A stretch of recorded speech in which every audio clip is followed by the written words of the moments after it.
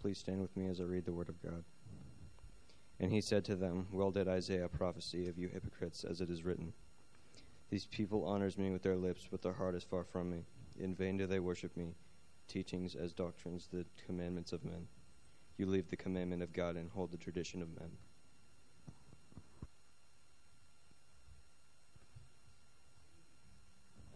Those are some fascinating words from Jesus found in Mark chapter 7. And it's been fascinating to me over these last couple of years to wrestle with the idea of what it really looks like to build a life that has the ability to stand against the storms of reality and life and circumstances. In the last couple of years, we've discovered that many of the lives that we've built didn't have a foundation that was secure or steady enough to really hold up to what life will demand of it. Many people who thought that their lives were complete and had everything that they needed found the gaps. The brokenness found its way in, and we've been left reeling. So many people have even had almost an experience with different church expressions, and people have become disillusioned to the fact that maybe church, Jesus, the community of God is even worthy of our effort, our energy, our time. And some of it's valid. Some of the critique is valid. Even as Jesus came to the earth and the Pharisees came up to him after watching his disciples not washing their hands before they ate, which was part of the tradition of what it was to be a good Jew. You washed your hands. And they say, why is it that you guys don't wash your hands? And Jesus turns and says, listen, well did Isaiah speak about you. For you proclaim the teachings of man like they're the doctrines of God. The expression of faith as though it is faith itself. The action as though it's the substance. And for us, we are after and relentless in our desire to push past the actions, past the traditions, past all that we have kind of just brought in with the soup of Western Christianity and gone, man, if Jesus was to show up today, what would he point to and say, that is the doctrine of God, the truth that I live and die for, and I want you to do the same. And what are the things that he would point to and say, like, seriously, what are you guys doing? Like, he would have an opinion about the heart of what many of us call Christianity. You see, just as there was a vision of what it meant to be a good Jew in the time of Jesus, we live in a day where there's a adopted vision that many of us have of what it looks like to be a good Christian. So what we have today is a vision that many, maybe even of ourselves, wrestle with. Is that a vision that I want to live into? Does the Christianity or the image of what a faithful believer looks like in the world today, is that really worth living out? And is it going to produce the kind of life that I want to have in my existence? Many people, particularly with this next generation, and my heart is broken because many have cast aside Jesus, confusing the traditions of man with the very way Jesus is. We can do a great good for God by embodying who he is and being a good and true image to the world of Jesus, or we can do a great harm to future generations, unbelievers, strugglers, and those wrestling by having a distorted image of who Jesus is, by importing our own ideas and our own wishes of what Jesus was like, and then living in that way towards the world. The world will easily look at a broken vision of Jesus and walk away going like, I want nothing to do with that. In today's day and age, we're talking a lot about, you'll hear deconstruction, reconstruction, renewal, reformation, all of these terms of like critique and analysis. The challenge that we find ourselves in today is not that as Jesus came, he had some critiques for the normal Jewish expression. So he would have the same today.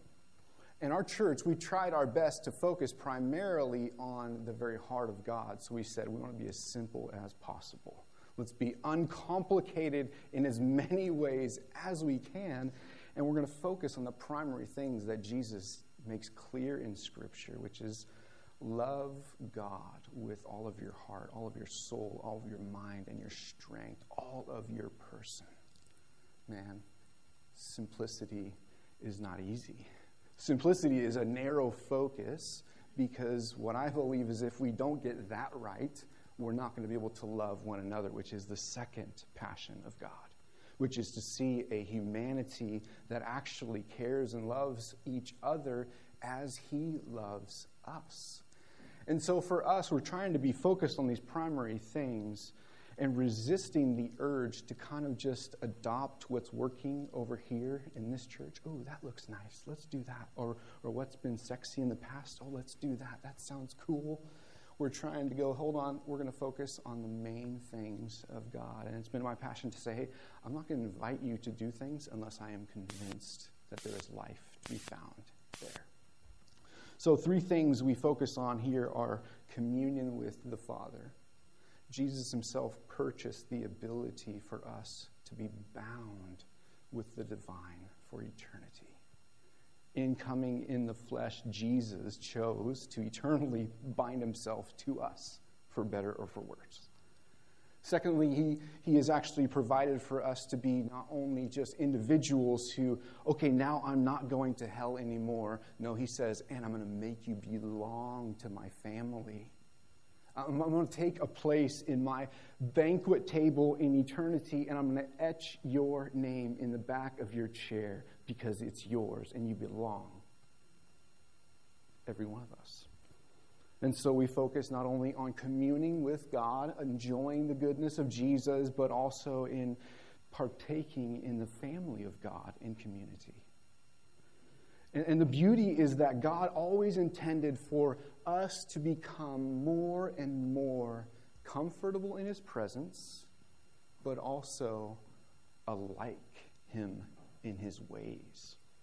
So that him being a God of love and passion and rescuing when there is need, he says, I want you to begin to become like me and join in my ways of love and sacrifice and pursuit of others in a way of common suffering as he did in the cross. He invites us to be a people who are a part of his journey and his mission. And so we focus not only on communing with God, community together as the people of God, but also participating in his redemptive work, his rescuing work of compassion. God has placed people in each of our hearts because those people are in his heart. And he energizes us through his Spirit to be the tangible presence of him on earth to them. What a beautiful, beautiful way to live our lives, to pursue these things. Now, we're living in a world where there have been lots of different visions of what it looks like to be a Christian. And there's no shortage of people who are going like, no, I don't want that vision. I don't want that anymore. Maybe it's some of your neighbors, your friends, or your children, and they're wrestling with the faith, and they're not wanting necessarily to be a part of it. They're not taking it and going like, oh yeah, that pastor on the stage, I want to become like him.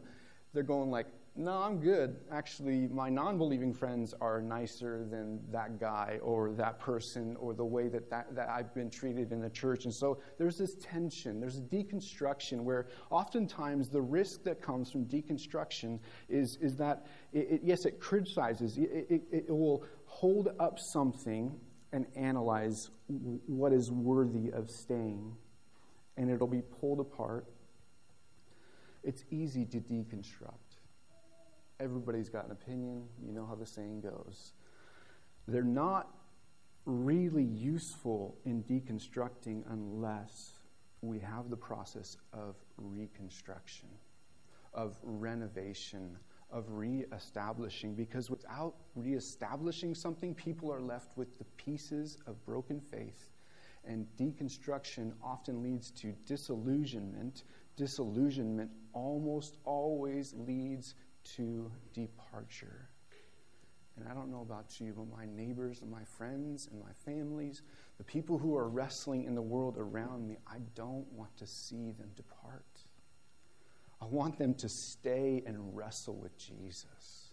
Even if that's outside of our church, even if that's outside of our own, Christian inn, no, we need to be a people who have space where we allow others and walk with others as they wrestle through their challenges.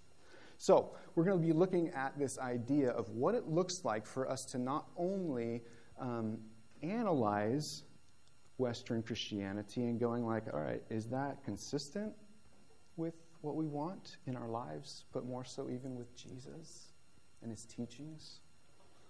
But we're also going to be building together. So for the next year, we're actually going to be starting to construct something in our lives of what it would look like if we were to design our lives for the sake of our thriving. Not out of necessity, not out of external expectations, and not out of guilt, shame, or duty.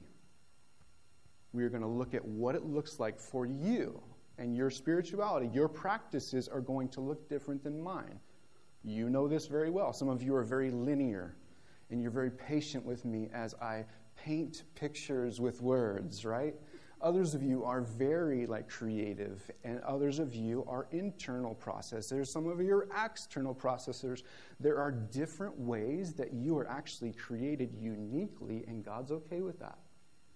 What the problem is when we build a church that's only built to really support one kind of person, there are a lot of people who struggle to even find their place and know God. And so there's a beautiful reality that's taken place for hundreds and hundreds of years. Practices, sometimes they're called disciplines, but they're practices that are actually built off of the life of Jesus. And whether we know it or not, Jesus came not merely to come and rescue. He wasn't just this God in a bod. Jesus walked out perfect humanity.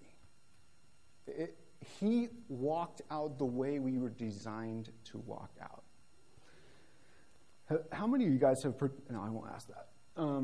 Diets. There you go. I'm sure that we've participated in probably 40 different types, right? That you can do. Gluten-free. No, is that a diet, or is that just anyways. I'm showing my ignorance. Throw out some of this. Throw out some of that. Keto. What's another one? South Beach. Whole 30. Paleo. Nutrisystems. What was that one that was connected with the Christianity thing? There's a cult that came from it. Way down. Come on. Some ladies in the room are like, oh my gosh. I left my water. Excuse me. So, this is just an example. So there have been 100 different kinds of ways of trying to build a healthy life. We're not going there. This is not what that is, I promise. But what I'm trying to say is what happens when you start to analyze the ideal and you bring science into it to understand the body and how it actually is intended to work? When we learned about caloric intake and actually expenditures, we start to learn how things are actually intended to function. Our spirituality, our physical lives, our beings as holistic, mind, soul, spirit. There is an ideal way that we were designed to work. And guess what? Most of us don't live that way. Actually, none of us do. But what Jesus is trying to do is not merely to save your soul so that you can fight through, avoid guilt, sleep at night, and then go to heaven someday by the skin of your teeth. No, he is actually trying to rehabilitate or reignite the humanness in you that you were designed to be. And that is what it is to love God with all of our heart, mind, soul, and strength. It is that we bring and yield all of ourselves to the influence of Jesus. To not merely just be bossed in those areas. It's not that. It's to come alive in those areas. To have my mind renewed. To have my spirit come to life. To actually have my body function in ways that it's intended to. The first practice that we're going to be walking through, and like John said, we already walked through this practice with our leadership team. It's Sabbath. And Sabbath was a cuss word to me back when I was growing up because I wanted to watch The Simpsons, and that was on a Sunday, and I wasn't allowed to watch that. It was more than Sabbath, but you know what I'm saying. And so I hated Sundays. I went to church. It was boring. We couldn't do what we wanted to do. That is not what Jesus designed Sabbath to be. It was actually intended to be a necessary part of our human rhythms. Man is not a machine. We are created to rest and move with the schedule of creation. I'm convinced so much of the struggle that we have, even having energy and ambition and desire and eagerness to consistently follow Jesus or say no to self and yes to Jesus, is down to us being exhausted because we're constantly going, always busy, doing too much. Our phones we can plug in, so we never have to stop working if we do not want to do it, but we're not robots. Jesus is trying to bring out the life in us as he had envisioned it from the very beginning. Does that make sense? Okay, let's get to the Bible. That was an unplanned intro, but there you go. 15 minutes and 30 seconds. Go. Okay, so we are in this beautiful text of Mark where Jesus says, "You honor me with your lips, but your hearts are far from me." Verse 7, "In vain do they worship me." Notice this. Jesus uses this word which means useless. What you're doing is useless. Oh, were they doing nothing? No, these guys did a lot. It was a pain in the butt to be a very faithful Jew in that day and age. Different dishes for different foods, washings, it was a pain. And Jesus is like, "You're wasting your time." You know what? If I'm doing something that's killing me and like weighing me down, and Jesus doesn't care about it, I'm like, please tell me. There's way too much already. Right? So what if Jesus is trying to free us from any and all traditions of man that are actually unhelpful and wasted energy? Praise be to God. If we only used our time for cultivating our souls with Jesus on things that actually were productive, man, I would show up to that. I'd set my alarm early to that. So how do we discover what's worth it? Because a lot of people in this day and age, they're going like, all right, so you cast a vision for what Christianity was. I'm good. I don't want that vision. And so I'm just going to do what I want to do. I'm going to be undecided on Jesus, and I'm just going to kind of be in and around and let what happens. Well, the challenge that we have is that where we do not have a vision, it is dangerous. When you do not live from a blueprint, Matt, or from a plan in a strategy with a game or whatever it may be, things go sideways. Let's look at this passage here. So, in Proverbs 29:18, it's fascinating. Where there is no vision, one translation says, the Greek Hebrew is kazah, which is great. The people para or perish. Kazah means divine vision. Divine vision.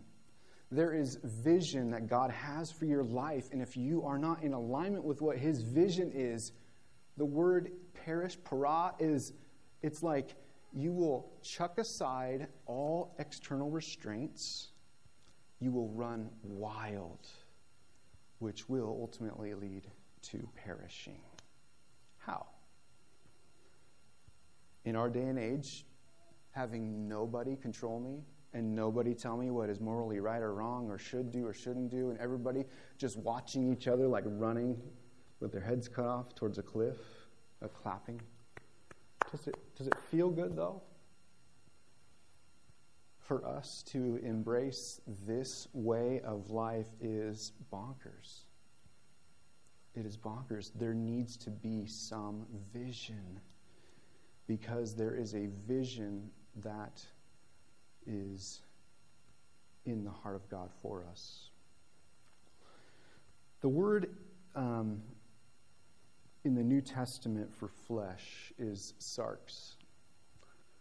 This means the internal human person, the flesh, the inner nature, which is driven by or distorted by our distorted orders. It's the good hungers that you have for engagement, satisfaction, hungers, thirsts, bent in the wrong direction. Sarx, flesh. Your flesh has a vision for your life. You may not have a vision for your life. Your flesh does. It wants to be satisfied, obeyed, pursued, answered to, and never left wanting. See, where there's no vision, your flesh has a vision. James says this in chapter 1. But each person is tempted when he is lured and enticed by his own desires. Then the desire, when it has run and when it is conceived, it gives birth to sin, and sin, when it is fully grown, brings forth death. Not only does your flesh have a vision for your life, Satan has a vision for your life. He wants to see you consumed, hurt, distorted, in pain, in separation, in sorrow. We're told in Scripture that Jesus says that I did not come to kill, steal, and destroy. That is Satan. I came to give life, and life in abundance. See, Satan has a vision for your life. And we're told in Proverbs 25:28, a man without self-control is like a city broken into and left without walls. What do walls serve in the ancient days? Protection. So a person without self-control, you're like, I'm just going to do whatever my gut tells me. What do I feel like eating today? Or what do I want to do now? Should I watch another one of these episodes of this show on Netflix? If I'm just letting my flesh run and my desires drive, I am like fish in a barrel for Satan. He can come in, sweep in, and attack at any time, any way, because we lack self-control. Not only does Satan have a vision for your life, culture has a vision for our life. Culture would love to see a church that was silent, a church that didn't stand up, a church that either would live up to their vision, which is bigotry, anger, hatred, judgmentalism. They're fine with that kind of church because that's easily discarded and easily demonized and easily rejected. I don't want to live that vision. Nor do I want to live the vision that says that Jesus doesn't care about sin, that God is indifferent to our interactions with each other. I don't want to live that vision either. Culture has a vision that they would love for us to live out, one that is definitely not life-giving. There's a great book I finished a while back. It's called Live No Lies, and it's about how lives are changed and influenced and how things impact us. Quote by John Mark Comer, who wrote that. It simply says this: the law of returns is simply this: you reap what you sow. That's the law. But applied to spiritual formation, sow a thought, you will reap an action. Sow an action, you will reap another action. If you sow some actions, you're going to reap a habit. Sow a habit, you will reap a character. Sow a character, you reap a destiny, either in slavery to the flesh or freedom in the Spirit.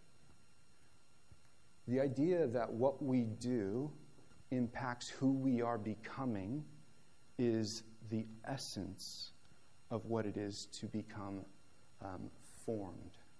We are being formed intentionally or unintentionally. What we watch forms us. What we do with our finances forms us. What we do with our time, our energy, our dreams, what we do in relationships, how we treat one another, how we think about ourselves, the thoughts we think, the lies we believe, all of these things form who we are. You think a thought, you think it again, it becomes easier and easier to do the same exact thing. And oftentimes our habits, small decisions that we consistently say, oh, it's just a thing, it's no big deal. You are becoming the kind of person that does that thing. Does that make sense? So, for us, particularly who have come up in certain, maybe more restrictive religious expressions, legalism, whatever, there's been a big turn away from like, no, we're not going to do that thing. I don't need to read my Bible. I don't need to go to church. I can find Jesus on the lake. True. But to be honest, is that really cultivating? Is that yielding the kind of life that looks more and more like Jesus? Because what we do impacts who we are becoming. Tish Harrison Warren says this, she's a scholar. Everything we do with our body touches our soul. You see, the spiritual stuff we do is not only what happens in this room and when your Bible is open or when you're desperate. Everything we do impacts our spirit. When we stop and when we make eye contact and when we greet someone and when we show love, that blossoms our spirit. When I look at someone and see them in need and I'm too busy and I look away and I ignore them, something happens to my soul, even if it's minute and tiny. We are becoming by what we do. Therefore, what we do begins to carry significant weight as we think about our lives. There's a church in Corinth, and they were taking lightly what they were doing with their lives. They're like, you know what? Following Jesus is awesome. We used to be Jews, a lot of us. We used to have a lot of responsibility. But because of Jesus, we can do whatever the heck we want. I don't know if you know this, but you can't go to hell if you trust in Jesus. And so they were getting up to all kinds of stuff, right? Stuff was happening in the church that people in society were like, what are you doing? Like, it's grace, man. And it looks nothing like Jesus. So that's the situation.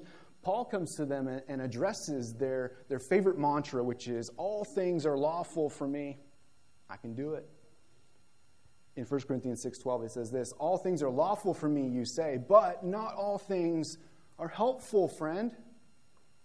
All things are lawful for me, sure, you say, but I will not be dominated by anything. You see, unless we have a plan for our life, our flesh will make a plan for us. And if we're not abiding in the love of God and allowing His Spirit to actually animate who we are and to rise to the moments of temptation, we will consistently be bullied and pushed around and enslaved and no longer in control of ourselves. Oh, we can do whatever we want, but you know what? Whatever you want is not always good for your soul. Sure, you can't lose your salvation if you've genuinely surrendered your heart to Jesus and said, forgive me for my sins, for my waywardness. Forgive me for going other than where you want me to be. Please be my King and my God and my Lord. You cannot lose your salvation, and that is a miracle because I'm sure I would have done it by now. Because of God's consistent, faithful, long-suffering, loyal love towards you. He cups your life in His hands, saying, nothing can strip you from my grip. Nothing.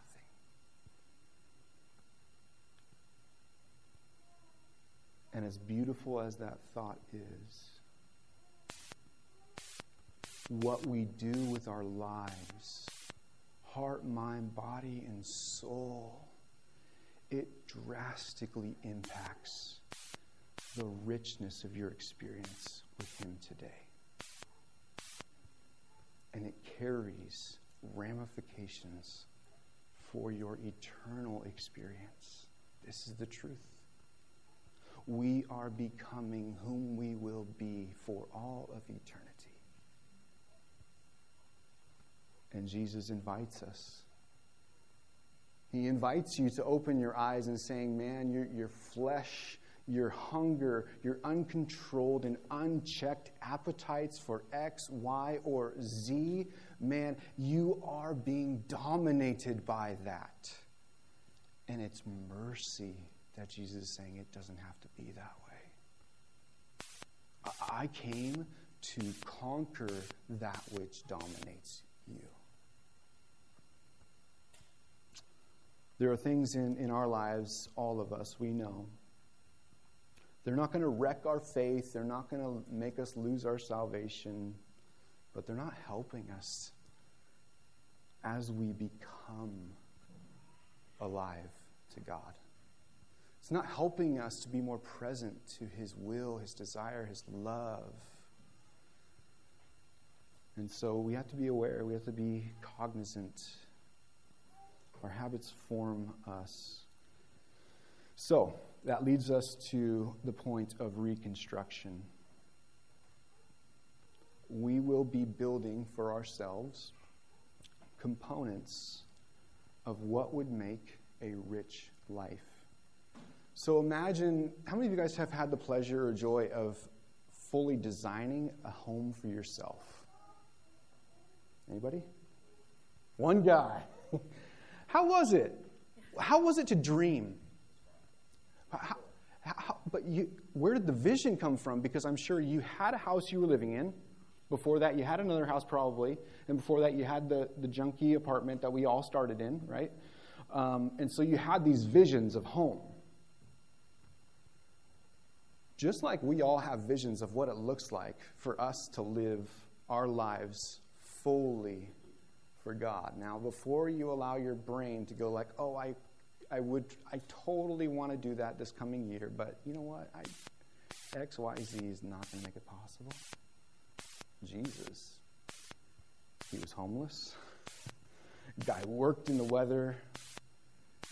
He lived in the muck and the mess of life, and He is the epitome of abundant life. Therefore, our circumstances don't actually have the power to remove us from that. In fact, many of our circumstances that we're in today are actually the tools that God wants to use to scrape away the old so that new life can birth in our lives. So, for us, as we reconstruct our faith, when we say, okay, what pieces do we want to put together? And we'll be talking more about this next week. You're going to hear the term rule of life. Now, when you hear the word rule, don't think so much like rules. Pastor David isn't going to make rules, okay? Jesus makes rules, and you get to make rules. My goal for you is that you and Jesus will make some rules that are unique to you, that you're convinced that, whoa, what if I build this little section in my life? And it's almost like this little flower bed. And I'm like, I'm going to build this flower bed for me and Jesus to grow some stuff. A few years back, I started one of my rules of life is the rule of first importance, which is the thing I do first in the morning is indicative of where my heart is at. Okay? So a rule of life is really what we do with our time. You all have a rule of life. Probably not on purpose. What's the first, shout out, what's your first thing you do when you wake up in the morning? Go to the bathroom. Go to the bathroom. It's a rule of life. Don't ask her to make you coffee before she goes to the bathroom, right? You break her rule, man, you're going to feel it. Right? We have rules that we function. What else do you do in the mornings? Brush your teeth, coffee. That is a rule of life. It's a part of what we do. Why do we drink the cup of coffee? Because we've been convinced that if I don't have this cup of coffee, man, I am going to be a ferocious tiger, and I'm going to get a headache, and I'm going to be angry. And don't talk to me about for the price of one latte a week. You know, that's how serious we take it. It's a rule. But we prioritize and we build it into our regular rhythms because we are convinced it is going to lead to the life that we want to have. True? So for me, I sleep next to Steve Jobs. And every morning, I pick up Steve Jobs Jr. right here. And my temptation is to let Steve Jobs tell me about what's happening in the world, right? And to tell me who needs something from me or what's going on or, you know, all of it. And so me and Steve Jobs, we have our time in the morning together. And we sit there, and it's just lovely, and I'm building a beautiful relationship with this guy. In jest, I realized that what I did first with my time, my mind, my energy, it affected what happened after that. Sorry. And so literally this morning, I love soccer. Love it. And so literally this morning, I was in my routine, and I pulled out my phone. I was like, oh, I wonder what the soccer game is. And I started watching a replay. And then I remembered the Spirit of God was like, hold on. Well, there's something out of order. And I'm like, oh, shoot, man, I'm preaching on it today. Okay, Jesus, I love you more than I love soccer, even though it's just it's a video. It's fine. It's 2 minutes long, Jesus.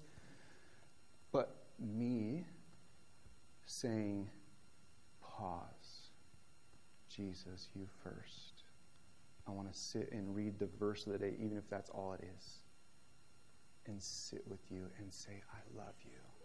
And it's like me blowing Jesus a kiss, like, I love you. I know it's tiny. I know it's stupid to even talk about Jesus, but I need you to know, and I need to know. I need to keep this heart in check because I am so prone to wander. And so a rule of life, and we'll continue to pull back the layers, is much more like that. What are the things that I should build into my life? Because it's good for my soul, and I believe that it's going to yield fruit as I sow seeds of the Spirit into my life. And so we'll be looking at Sabbath. That's one of the first things we're going to stop at. And it's going to be one of those things where we're going to experiment. We'll be talking about it for an 8-week series. We'll be doing groups where we're going to discuss about it and try and fail and all that. And some of you are going to be like, man, when I do this little thing, I love it. And somebody else in the group is like, yeah, I do this other little thing, but it feeds into that communion with the Father, what I was made for. So you might go into the park and sit there and do a prayer walk with Jesus once a week. Or you might just say, I like that rule of first importance. I'm going to sit in my bathroom and spend time with Jesus. He doesn't mind. And I'm going to trust that Jesus, every time, like as I do that, Jesus, even if it's not this emotional thing, no, it is creating in me rhythms and ways that aren't just plucked from this place and that, but they're actually things that Jesus did. Time with the Father, sitting in His presence. And so we'll be doing 9 different practices over the next 3 years. Little baby steps with lots of different experiments because we are full, whole people, not just heads on a stick, disembodied brains. Actually utilizing our olfactory system, tactile practices together, it does something to us. It helps to form our soul because just like doing anything touches our soul, doing the things intentionally for Jesus forms our soul after His likeness. So there's tons more that could be said about this. I apologize. I was going to be teaching on Romans chapter 12, verse 1 and 2. Haven't gotten there yet, and so I'm going to do that next week. Is that okay? Is that cool? Okay. Here's the beautiful thing. I'm going to end with this. Romans 12:1. Here's a teaser. Paul says this to the believers. Close your eyes if you're willing. Brothers, I appeal to you, therefore, because of God's beautiful mercy, you are able to present your bodies, heart, mind, soul, and strength before Him as a sacrifice of worship. A sacrifice that is a pleasing aroma, acceptable to God. This is our spiritual livelihood and worshipful being. It is offering ourselves to Him. Jesus, we know that this is easier said than done, to offer our whole selves to you. And Lord, we don't have the willpower, nor do we want to write another list of New Year's resolutions.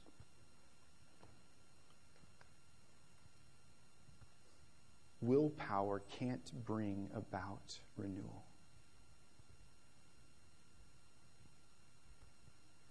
Guilt cannot bring about renewal. Shame cannot bring about renewal.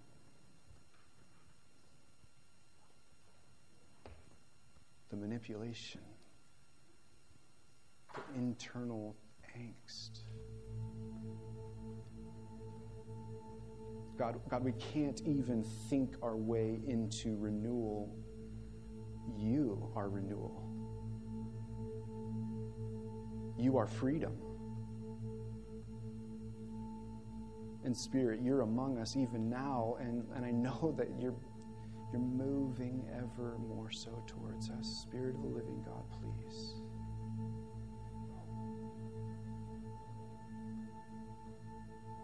We need a divine vision.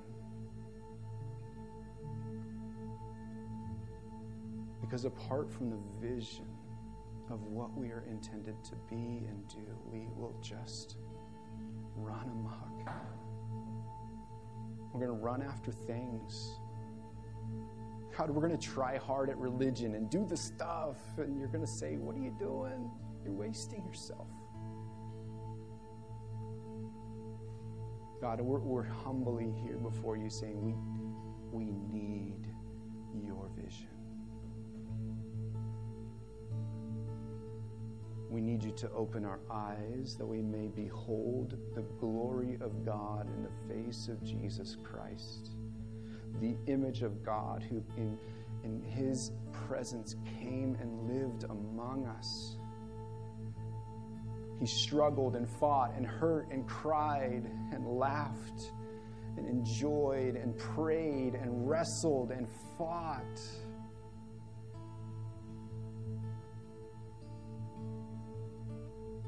And you loved it every second. Oh God, how beautiful is it that because of your mercy, you invite us to live in your presence, to live as not destroyed sacrifices spent, but living, active, dynamic, wrestling, struggling, curious, afraid, all the emotions. We come and lay ourselves before you, God. We say, Jesus, we want to be like you. We want to learn from your ways. We want to be formed into the people that you had envisioned from all eternity. Beautiful, delightful, pleasing, sweet-smelling aroma. So God, where we are today, we just bring to you. We want to be that song of praise. We want to bring joy to your heart. Oh, thank you, Lord God, that you find us acceptable, pleasing, as we struggle to live our lives for you. So wherever you're at tonight, I encourage you to pause. Take a second to let the words of Jesus settle in your heart. Ask the Spirit, is there a word that I am supposed to take to the core of my being before I take one step into this year? What am I hearing you say?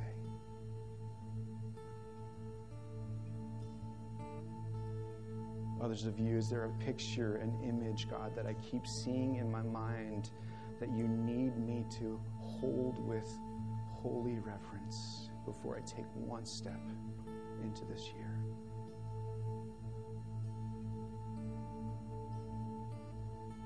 As you're receiving these words and images, I encourage you to acknowledge that before God. Say, God, I hear you. I see what you're showing me.